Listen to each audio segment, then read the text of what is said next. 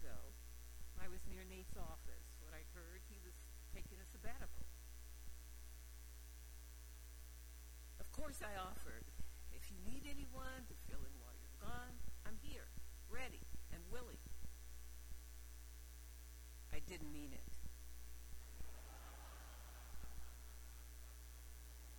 I was joking.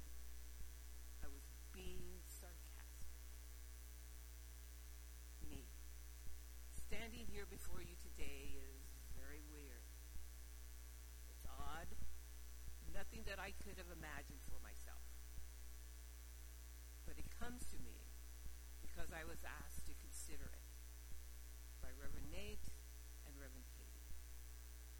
My first reaction was no, in capital letters. But what is the value, the principle that I try to live by? Service. Being of service is what I was taught to be in the church of my father and my grandfather. A servant, being obedient. So, here I am, responding yes, in lowercase letters. Still not sure that I should be standing before you today. John chapter 14, verse 27 says, "Peace I leave with you. My peace I give to you. Not as the world gives, do I give to you. Let not your hearts be troubled, neither let them be afraid." Peace. Searching for peace. That's me. Yes, me. Searching for peace. I've never thought God was at work in my life. At least when I started thinking about it as a teenager and a young adult. As a child, I accepted fully that God was a part of me, part of my everyday life. My community was the church of my father and my grandfather, the Baptist church, with all its Sunday rituals. How I dressed, always my best. How I acted. Remember, I was not on the playground or in the backyard playing with my brother. How I talked. Keep the volume down, my indoor voice, unless I was singing. In that church community, I saw God in the faces of all those who joined me in the house of our Lord on Sundays. All day on Sunday. I saw God in their faces during the week, passing in their cars, walking down the sidewalk, playing at school, having fun at the park. I think I always saw God as a child. As I got older, I started to see spaces where God seemed to be absent. And by the time I finished college, I saw this space grow to know God from Monday to Saturday. What I was receiving on Sunday no longer sustained me Monday through Saturday.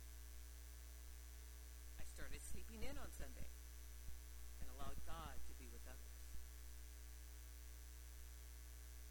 In my late 20s, a thought came to me.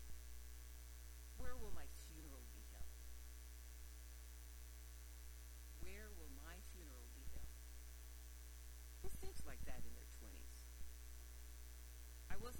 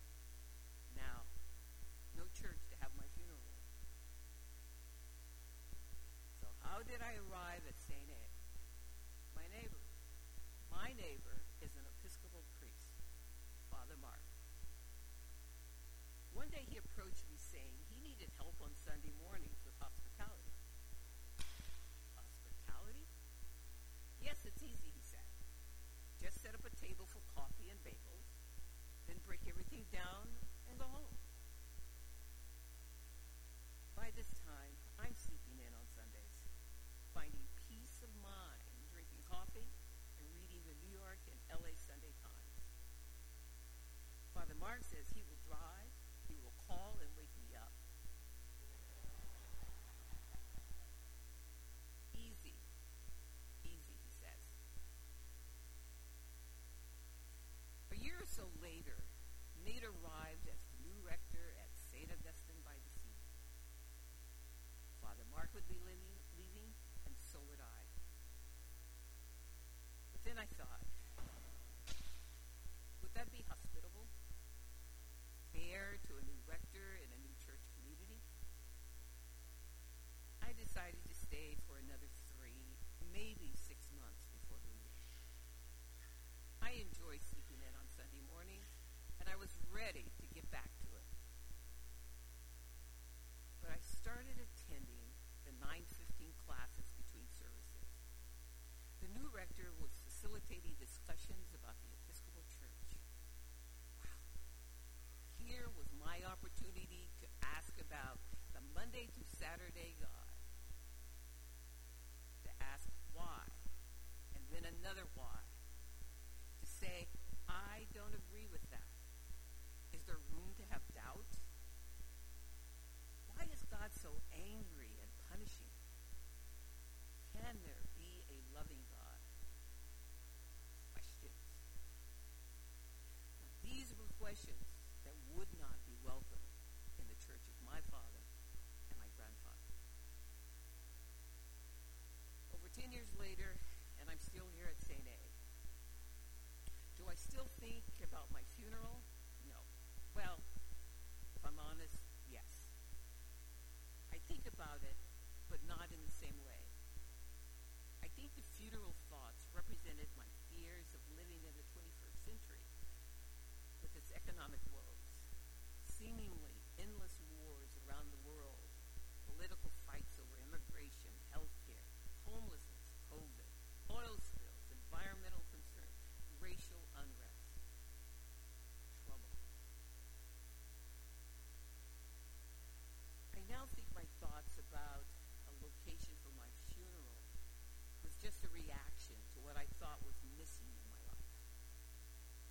Security, safety, peace, spaces where I could see God, practical means to deal with the conflict and turmoil and trouble around me. I couldn't retreat to my 10-year-old self, or all those around me, my church community, provided me with the security, safety, and peace that I took for granted as a child. I've usually thought of peace as the absence of something negative, the absence of war, the absence of political and racial strife, absence of fear, of anger. The first definition in the dictionary confirms this view. Peace, freedom from disturbance. But it occurs to me on reading and rereading Jesus' word to the disciples that maybe I've got it all wrong. Maybe peace isn't an absence of something, but instead its own presence. Maybe peace is something all its own. Maybe it creates something positive, makes something wonderful possible, not just curtails something negative. Maybe this is what Jesus means by, my peace I give to you. I do not give it as the world gives. So, where does this leave me? It leaves me with a 5-letter word that I struggle with. Faith. All capital letters. Faith, I'm told, doesn't so much take away all the difficult things in life